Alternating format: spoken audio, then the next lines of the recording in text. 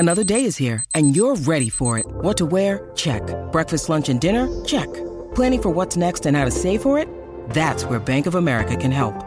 For your financial to-dos, Bank of America has experts ready to help get you closer to your goals. Get started at one of our local financial centers or 24/7 in our mobile banking app. Find a location near you at bankofamerica.com/talktous. What would you like the power to do? Mobile banking requires downloading the app and is only available for select devices. Message and data rates may apply. Bank of America N.A., member FDIC. This is the Cindy Adams Show, 77 WABC. Good afternoon. It is Madam Adams. In this holiday, you cannot forget our wounded, our warriors, our people. Nor can you forget the fact that I'm on the air right now. And I want to tell you, I have done an interview with Adams to Adams, the mayor and the madam. So I said to him, listen, who are you? Not everyone knew who you were before. How did you get to be the number one guy in the world's number one city? Who are you? Eric Adams said to me, for 28 years, I have been preparing to be the second black mayor New York's ever had. Yeah. So you never felt maybe you were judged more harshly because of the color of your skin? He says there is no blanket yes to that answer.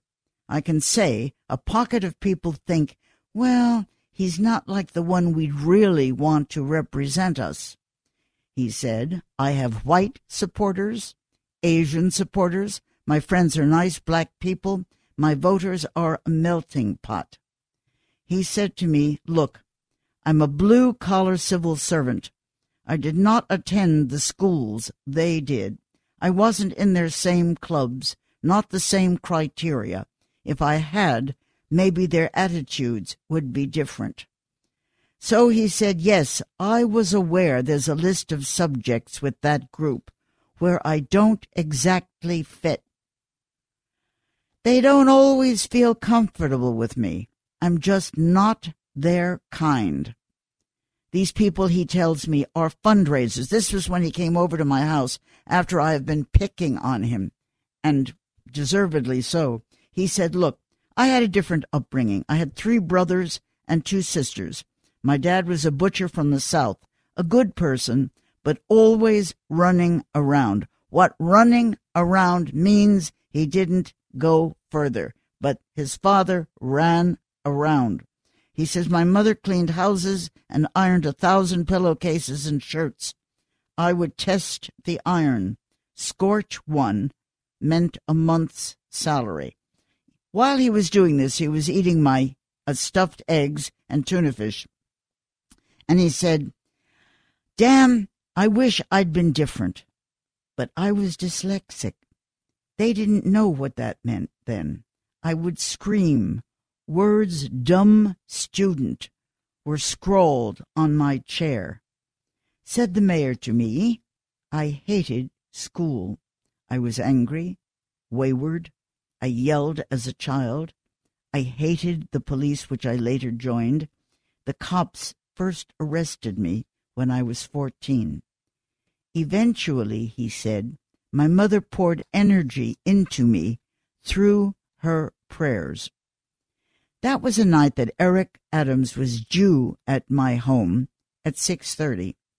He called personally to change it to 7:30. There was nobody in the house. My housekeeper had left, and he said, it's no problem.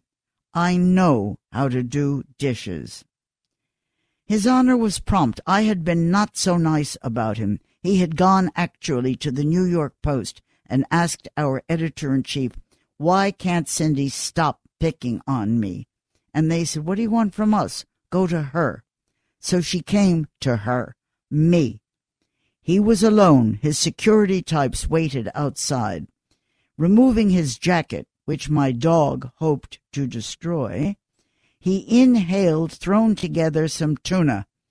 And he said, besides deviled eggs, and he said, you know, working to keep a roof over our heads. My mom saw me enter the police department, become a lieutenant, a captain, a state senator, a borough president, and on to the mayoral campaign trail. He took 2 calls. His cell was on my table. Then he said, I was there when my mother's heart monitor went off, but the doctor said she'd see me make it before her transition. And I then picked myself up, and sitting at that kitchen table when Mommy told me, remember, life is pain. You must turn pain into purpose. That meant for him, what he told me, community college, remedial classes. He said, an A.D. student. I then learned math, English. People began caring for me. The sky started to open, and I decided then nothing, not one thing, can wear me down. The Honorable Eric Adams, now mayor of the city of New York, in my house, his mouth full of tuna, then put on his jacket, hugged my dog, grabbed his phone, and headed to Zero Bond to play for a main dish. That was my first evening with the mayor of the city of New York. Hey, we're coming to July 4th. Summer is coming. Thanks to our founding fathers, every child born in the USA today is endowed with life, liberty, and a share of the government debt.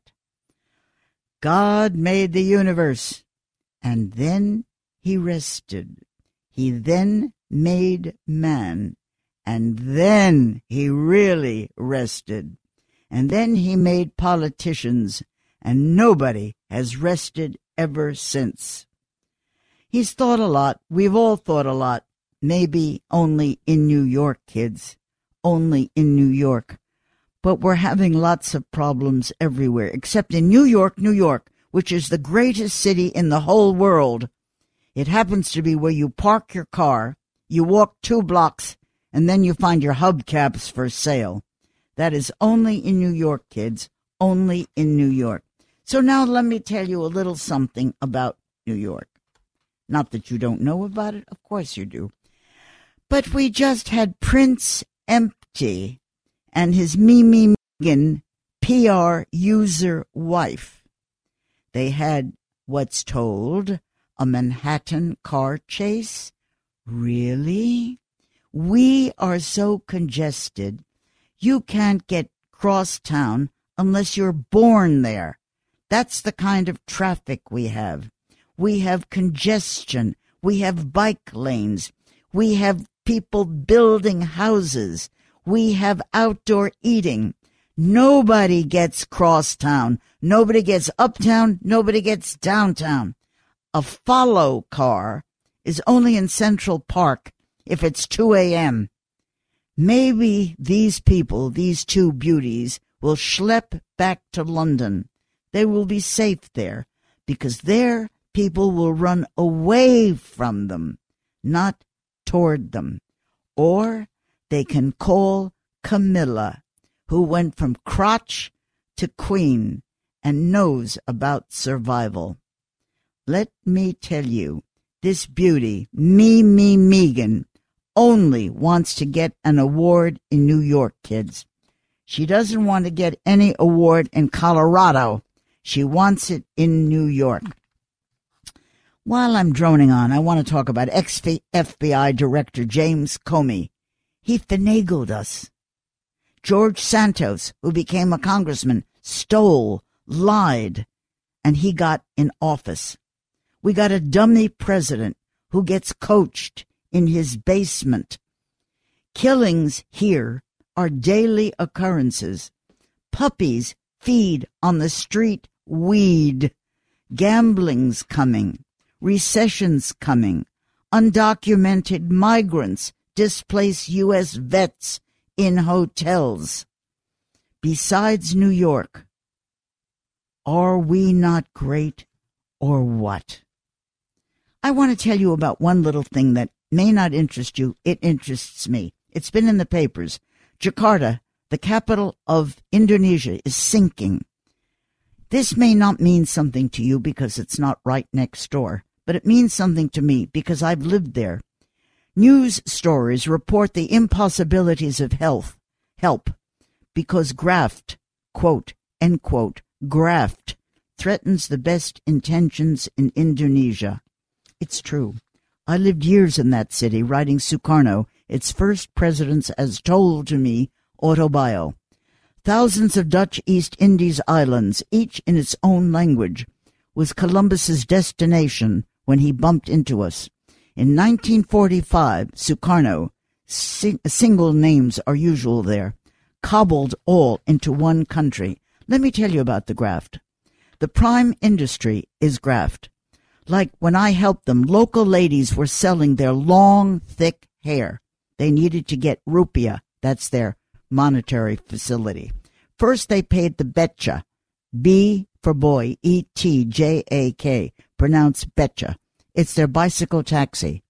Next, they handed out rupiah to the hair cutter's assistant, the hair cutter, the hair dealer's assistant, the hair dealer, the packager, the import-export person, the licensee, the Minister of Trade's assistant, the Minister of Trade, the export licenser, then the airport guy who helped me load it onto Pan Am, which flew to New York City. In countries which had nothing, graft is the way of life. And pay attention, friends, listeners, we are getting there. But right now, I am getting to a station break. And right after that, I'm going to give you some delicious people to listen to. If you own a vehicle with less than 200,000 miles and have an auto warranty about to expire or no warranty coverage at all, listen up. CarShield has a low-cost month-to-month vehicle protection plan that covers more parts than ever. Visit carshield.com/audio to find out how you could pay almost nothing for covered auto repairs. Drivers who activate this vehicle protection today will also receive free roadside assistance, free towing, and car rental options at no additional cost. Get your free quote today at carshield.com/audio. That's carshield.com/audio. All the dish that's fit to air. Cindy Adams is on 77 WABC. I am about to speak to John Rubinstein. He has been on stages more often than Shakespeare. He's got Tonys, he's got everything. He is now about to be opening in a play about Dwight David Eisenhower. Tell me what's the name of the show. Tell me about it. It's called Eisenhower, This Piece of Ground, and it's a new play, one-man show, written by Richard Hellison, a wonderful playwright, and directed by Peter Ellenstein. We have been working on it for over 2 years now, and we performed it at two different theaters out in Los Angeles last fall and winter. And now we're extremely happy to be bringing it to New York, off Broadway. What did you change if you've been trying it out for 2 years? What did you alter? Well, we haven't been trying it out. We've been working on it. We've been honing it. Change, took some bits out that seemed maybe a little bit too long, and then just shortened other things and changed language here and there. But the play is still essentially what it always has been. It's a brilliant piece of writing. Okay, when and where is it opening here? We have our first preview on June 13th at the Theater at St. Clement's, which is on 46th Street. It's 423 West 46th Street, right in the theater district there. And then we open on June 20th and have a limited engagement through July 30th. Tell me about Dwight David Eisenhower. He served 2 terms. Just tell me briefly about him, his history. Well, he was the great 5-star general who commanded the invasion of Europe in 1944, commanded D-Day, and basically beat Hitler and the Germans. He was the one who walked through the concentration camps and realized what had been done and had it all filmed by the U.S. Army. Then he came back to the United States. He was president of Columbia University, and then he was the first commander of NATO when it was first created. And then he ran for president in 1952. He was elected, and then followed one of the, most peaceful and prosperous periods of American history. But Eisenhower is often sort of forgotten or taken for granted. Yeah, Ike, he loved to play golf. He was sort of old and bald, and he was like grandpa or something, and everybody liked him, and I like Ike, and that's it. But it turns out that he really accomplished a great, great deal. Okay, we had FDR, we had Reagan, we had LBJ, we've had George Washington, Thomas Jefferson, you name them. But why specific? I don't argue with you, I understand. But tell us why specifically Eisenhower.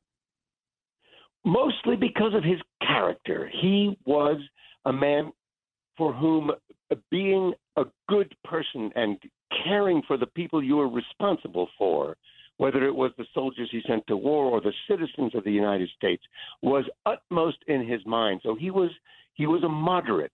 He ran as a Republican, although he had never chosen a party before that, simply because he had to beat Robert Taft for the nomination, who was an isolationist.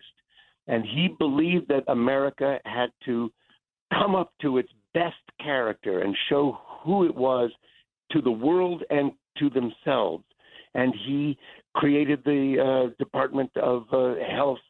He was a tremendous president, got a lot done, prevented, a nuclear war, fought against the military-industrial establishment, which wanted to take so much money, as they still do. And he was one of the last presidents that we ever heard who spoke from his heart and meant what he said and cared about the people he was. Okay, I know. I've been told that you actually met Eisenhower. You knew him? Is that so? Well, no, I wouldn't ever say I knew him. I was a very little boy, and my father and mother were invited to the White House by his chief of staff, Sherman Adams, when my dad was playing a concert in Washington, D.C. And I was along for the trip, and they took me to the White House, and Ike came up to me and said, "Well, hello there," and shook my hand and was very, very friendly. But that was the extent of it. But still, I'll never forget it. So would that be maybe partly of why you were pro Eisenhower instead of maybe 40 other presidents? Well, I'm not necessarily. I'm a very left wing kind of guy. I vote Democratic all the time, and I wasn't voting in those days, and I don't know whom I would have voted for because I wasn't reading the papers very much. But no, I admire Eisenhower because of what he accomplished and who he was. And if you compare him to so many, even of some of the presidents that you just mentioned, that I, in fact, voted for once I was old enough, he surges ahead and above of those presidents because of his character and because how much he took seriously the job that he was doing. It wasn't about... I need to have an anecdote. I have to understand. First of all, how did you get all of this material together? From his background, from his writings, what? Well, mind you, I didn't write this play. I know that. But where did it all the information come from? It came from many books that have been written about him, one in particular by his granddaughter, Katherine Eisenhower, called How Ike Led. Very, very interesting book, getting into his motivation, what was underneath his character. And there was a time that I actually remember in 1962 when the New York Times came out with a list of a ranking of all of the presidents up to then.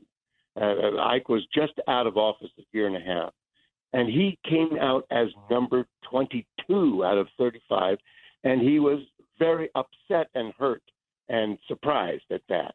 And that's where our play takes off. Him reading that in the New York Times Magazine and saying, what? How could that be?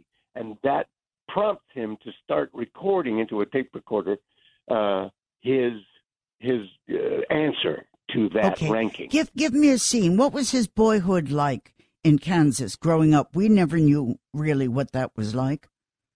Well, his father was a man who had a general store, and his partner stole all of his money and ran away with it at a time when there was a drought. So they were very poor. They moved to Texas, where he got a job as a railroad engineer. And Ike was born in Texas. Then they moved back to Kansas. There were 6 sons, and they all did well. And their mother was very religious. She was a Jehovah's Witness, and she taught them this sort of morality and strength of character. And the father had a tremendous temper, which Eisenhower, inherited. And they grew up poor. He had no idea to have a military career, but he learned that if he could get into one of the military academies, he could have a college education and not cost his father a dime. And that's what he did. And once in the military, he took that oath at West Point, and it changed him. It changed his life. And he started going up those ranks until finally Franklin Roosevelt assigned him the head of the operations in Europe during World War II. Okay, John, do you actually mention the fact that he had a long time, although he was married, affair with his driver during the war? Well, that affair doesn't really come up in our play because it wasn't necessarily an affair. Yeah. Well, no, because he denies it, and other people say it happened. She wrote a book saying it did happen, but the thing is that it's not what our play is about. And if the moment you mention that, then you have Eisenhower standing there, because I play him. I'm him. It's not like talking about him. If you talk about him, you can say anything you want. But if it's him, he's not going to start recording into his tape recorder about that particular situation. He does mention whatever difficulties I may have had along the way with Mamie. I could not have done any of what I did without her. So he remained loyal and faithful and true to Mamie all his life. But so you guys were actually chicken. You were chicken. You never mentioned all of this. No, that's absolutely not true. You know, if you write a play, and especially a one-man play, it's just one guy standing there talking and being Eisenhower, you can't say everything about a great, famous man's life. You can't. And if you go on to those side roads, suddenly the play, you got to have another 20 minutes. It has to last 2 or 3 hours. And that's unwieldy. Now, tell me if you... Yeah. How do you do a one-man play? Do you change clothes? Do you go behind scenery? Because he went from civilian clothes to military. How do you do all of that? No, our play takes place during one early afternoon in the summer in Gettysburg. After he has been president, he's retired. And that's when that article in the New York Times Magazine came out. He'd been out of office for a year and a half. Young Kennedy was president, and he sees that he is ranked low, and he has a tape recorder which he's been recording, writing a book about his presidency with his editor. And he talks to him on the phone, and then he turns on the tape recorder as if he was talking to those 75 historians put together by Arthur Schlesinger, and he tries to talk to them. How could you make me be number 22 when here are all the things that I did? And he talks, therefore, about his father and his mother and his brothers, and about the war, and then about his presidency.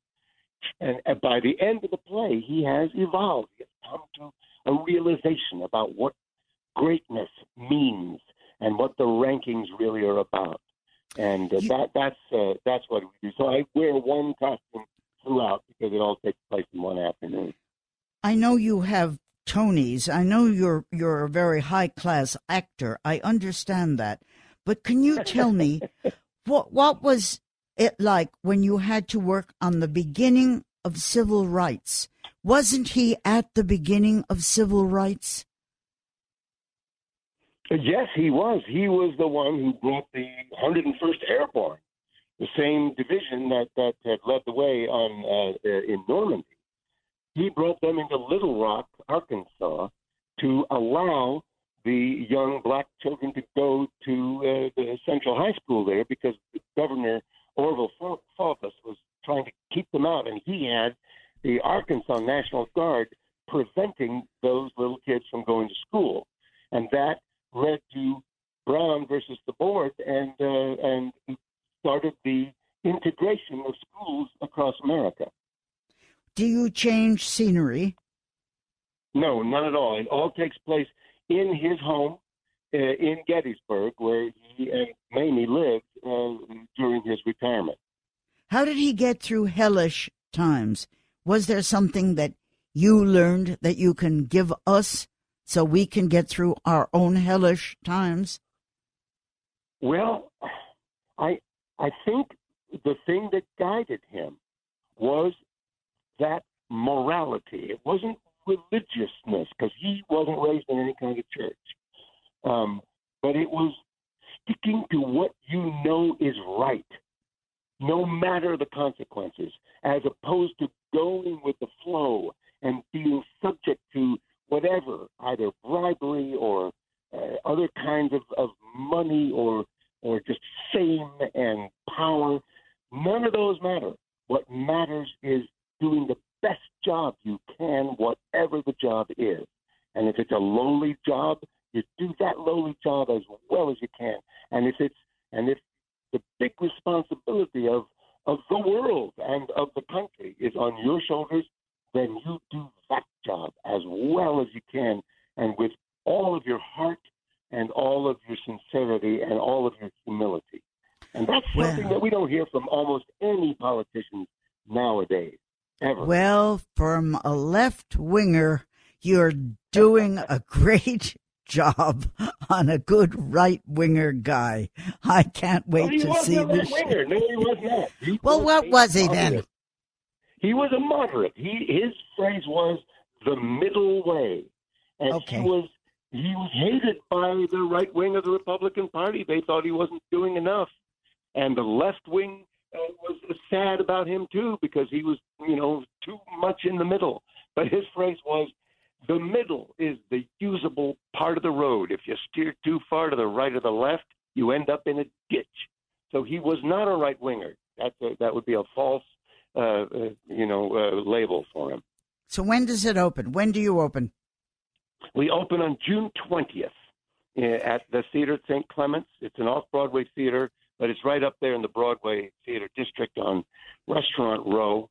This is a wonderful play. It inspires people. People on the left, people on the right, young people who barely knew who Eisenhower was, old people who remember the Eisenhower years. It inspires them. I've watched their faces after performances, and it makes me just so eager to get to that theater and share this play with audiences. Thank you, John. You sound wonderful. You're sounding almost better than Dwight David Eisenhower. Thank you, honey. Thank you for getting on with us. Lovely talking to you. Okay. Bye, honey. A name you know who's in the know. It's the Cindy Adams Show, 77 WABC. I'm about to speak to Lisa Ann Corpora, whom I'm dying to talk to. She has been a porn star. She is also a Sirius XM radio star with her clothes on. So tell me your background. How did you start doing whatever the hell it was you were doing? So I started in the adult industry working at clubs in the Northeast, so Pennsylvania, New Jersey. I'm originally from Pennsylvania. And after a couple of years of studying the performers that got to travel and see the world as a dancer, meaning the adult film stars, I took a 2-year study of interviewing them and then took my very first flight ever from Pennsylvania to California and got into the industry. I was in the industry for about 30 years. And in 2013, I landed the opportunity to start talking fantasy sports on SiriusXM Fantasy Sports Radio.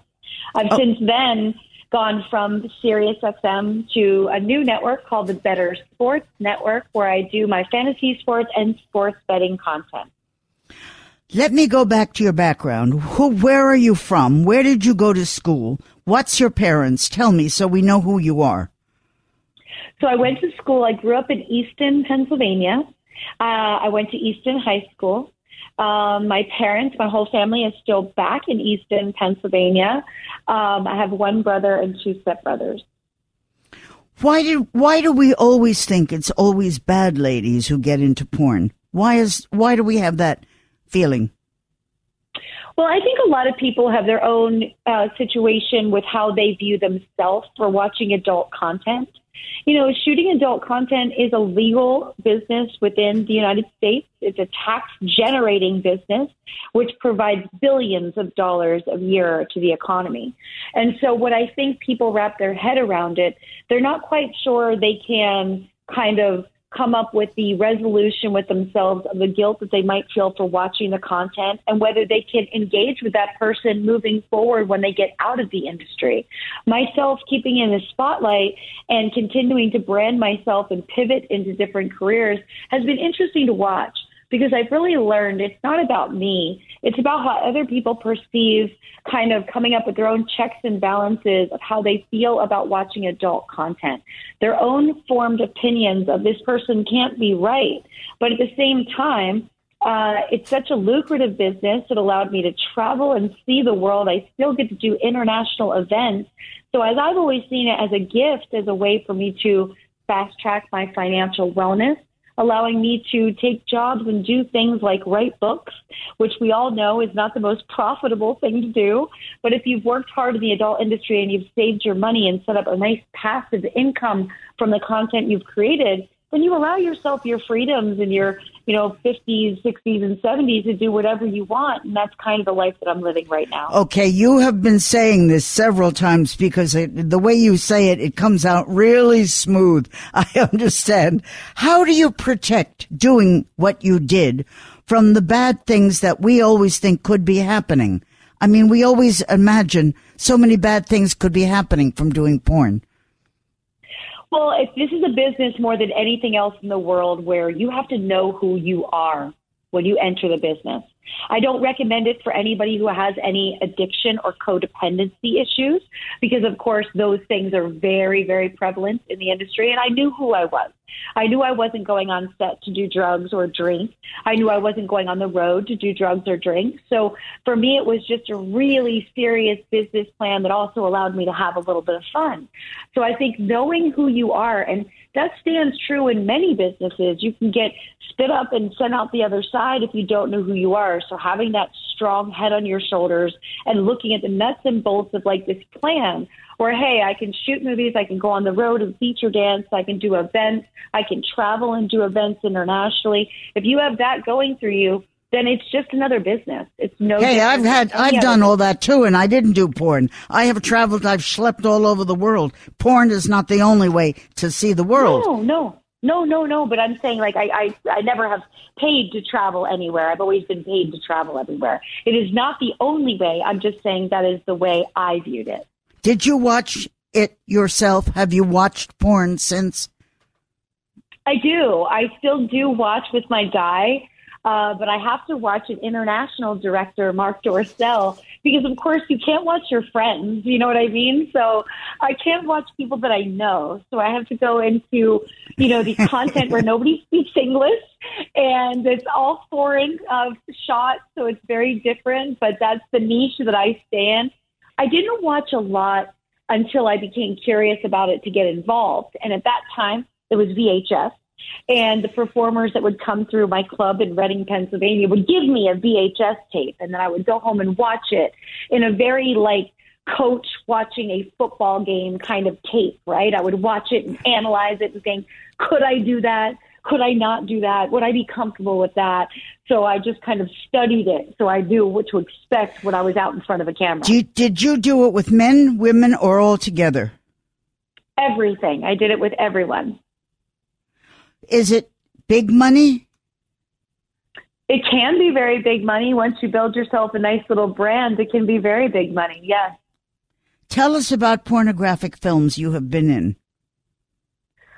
Well, I couldn't list them all, but I'll say the most relevant would probably be Who's Nailin' Palin. I got to star as Sarah Palin in Larry Flint's series of Who's Nailin' Palin, and that was kind of groundbreaking at the time where Palin was chosen to be McCain's running mate in 2008.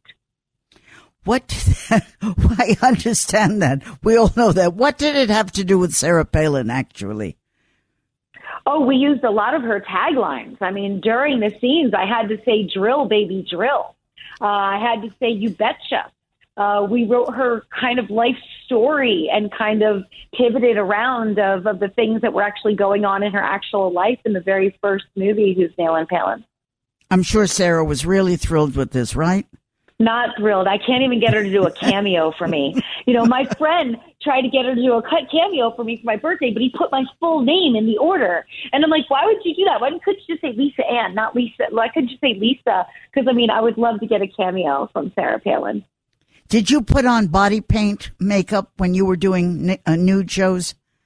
No, not at all. Well, I would have thought you would have wanted certain parts of your parts fixed up. No, I mean, it's only going to sweat off and rub off on everything, so it's not worth it. I don't have any tattoos to cover, so there was no reason for that. That's so much work. Come on, it's just a beautiful naked body. It's flaws. There's flaws. Yeah, well, I don't know about you, but every other body has a few. If a camera's on, does the guy ever have difficulty getting ready? Of course. I mean, we need wood, right? Not always can you get wood. So that's sometimes a problem. Sometimes there's a day on set where you feel like you might be pushing rope up a hill, but you'll make it, and it just takes a little bit more time or focus or maybe to reschedule. What do you mean by fine focus? Well, how do you get a guy ready when he's not ready? Not that I haven't experienced some of it, but how do you do that when a camera's on? Sometimes he needs to pull himself into another room, maybe get away from the chatter that's been going on set. For him, it's a mental game. For these guys, it's really a mental game. So usually it takes them just having a little bit of time to themselves to refocus. So how many shots, supposing it's not a good close-up or not a good shot, and you have to do it again and again, like we've all done when we're doing movies, how does that work? We really don't redo scenes. That would be a whole nother day. So we just continue to shoot until we have the amount of content that we like, and then we edit out what we didn't like. Oh, I see. Would you, if you had a daughter, would you want her to go into a porn industry? You know, that would have to be very carefully directed, and I would have to know why. You know, for me, it was more survival. I was out on my own young, and I wanted to be financially secure. I would hope that if I was a parent, that I would be able to afford college and other options for my child. But if my child came to me and said, this is what I wanted to do, I would want to have a very open conversation about it and give it time, not make a hasty decision, but maybe sit down for a couple of months and have a conversation about it weekly until it's definitely a solid thing, because there's definitely pros and cons to doing it, and it does affect your life forever. So it would be something that I would really want to support in the right way, but hopefully I'd be able to provide enough security that there'd be such a wealth of options that that wouldn't be the only. Okay, I know about the pros. What are the cons? Oh, the cons are really, you know, what carries along with you because of the internet for the rest of your life. This is not time-sensitive material, so if a new viewer sees something, of course, they think you're doing it right now. It's confused the minds of young men to believe that, you know, because you did this on camera, that you'd be willing to do this with them. The accessibility that it's given because of the internet is very confusing for young men. And so that kind of follows you along. I get approached a lot. And it can be a very awkward situation when somebody believes that because I did this, I should want to do this with them. And I obviously do not. Is there a hall of fame for pornographers? Yes, there is. You have to be in the industry for 15 years. And once you reach your 15-year mark, you get put in the Hall of Fame. Well, what is that? What does it mean to be in the Hall of Fame of pornography? What do you get? You get an award, and you get put on a golden what? Yeah. A golden what? You get an award. Did you get one? I sure did. And is it in your library? It is not. I sold all of my awards to fans. They were just tchotchkes to me. What was I going to do with them? So I turned a profit on them all. Listen, when you're doing it, can you give me one time when the scene didn't work and you had to redo, or how did you do it? How does it work? I really didn't have that issue because I was very careful on who I worked with. I worked with the same group of people my entire time in the industry, so I was comfortable with them and they were comfortable with me. So we worked very well together. It's kind of like a team sport. You've got to be able to help each other out. And so, it's about communication and it's about supporting each other and helping bring out the best in both of you. So it was, for me, it was very easy. How about AIDS and wearing masks and pandemics and all the rest of that? I don't know. I was already out of the industry before the pandemic. What about the stigma of being a porn star? I mean, can you go to dinner with a society group? I can. I can do whatever I want in society. I'm a free person. A stigma is something that someone else puts on me. It's not something I put on myself. Listen, I understand. You have all the answers nice and clear. I got it. And you're very careful about what you say. Somebody told me that there was a story that they were creating an artificial vagina. Do you know anything about that? I have one. It's called a fleshlight, and it is molded. Wait. Start again. It's what? Say it slowly because I'm very limited. Tell me again. It's what? It's called a fleshlight, Fleshlight. So it looks like it's in a holder like a flashlight, but it's actually a mimic. It's molded exactly identical to the stars in the industry today. It's a product that sells that we get a commission for lifetime off of the product. And so, yes, it is a sex toy for men. Well, I got to tell you, it was very interesting talking to you. I mean, do you have any things you would like to add? Like, does it help your own sex life or not? I think I'm confident sexually. So, yes, I would say that does help my sex life. Yes. Okay, well, I'm not going to let you near a husband if I ever have one again. But thank you for if you're that competent, the hell with you. It was wonderful to have you on the air, and I appreciate your talking to me. Thanks a lot. Thank you so much. It was nice speaking with you. Have a wonderful holiday weekend. Thank you, Lisa. It's the Cindy Adams Show, 77 WABC. Listen, this struck me funny. A friend in her country house just phoned me just a few minutes ago. And then she said suddenly, I can't speak any longer. I have to hang up. Yeah, why do you have to hang up? She said, a skunk is in my backyard. A skunk? Forget rats, roaches, and Hunter Biden. A skunk in New York? Well, maybe we're all getting there, kids. Okay, onward from skunks to other skank. Don Jr. and Kimberly Guilfoyle, Don Jr.'s lady friend, are now running Donald's new book up, www.45books.com. They are giving huge $300,000 to $500,000 advances for whoever writes nice books about Donald. And in our depressed, recessed economy, where is that bread coming from? Who knows? But somebody has it. and I am certainly hoping they're not going to give it to Kamala, the first woman, the first minority. But somebody said, don't worry about it. There are no worries. We will put her in a debate, and she will only get 3%, so don't worry about it. Alan Dershowitz has lawyered Tyson, Leona, Donald, Patty Hearst, Julian Assange, Harvey Weinstein, Reverend Jim Baker, maybe even Marco Polo, who knows. Alan Dershowitz said to me, our country today is without principle. My family has just been attacked. I've gotten 3 a.m. threatening phone calls. Caroline Kennedy wouldn't sit near me after I defended Trump. Today, everything depends on which side you're on. Said Alan, a good lawyer is like having a good doctor, but today you're convicted, no matter how good is your lawyer. I have lost innocents who got jail and seen shooters treated better. Take one cop who was shot. He and the wounded shooter were rushed to the hospital. I was there. The doctors treated the criminal first. The cop was furious. They said, we don't judge good or bad. We treat the most serious wounded. Really? Okay. Let's forget Donald's problems.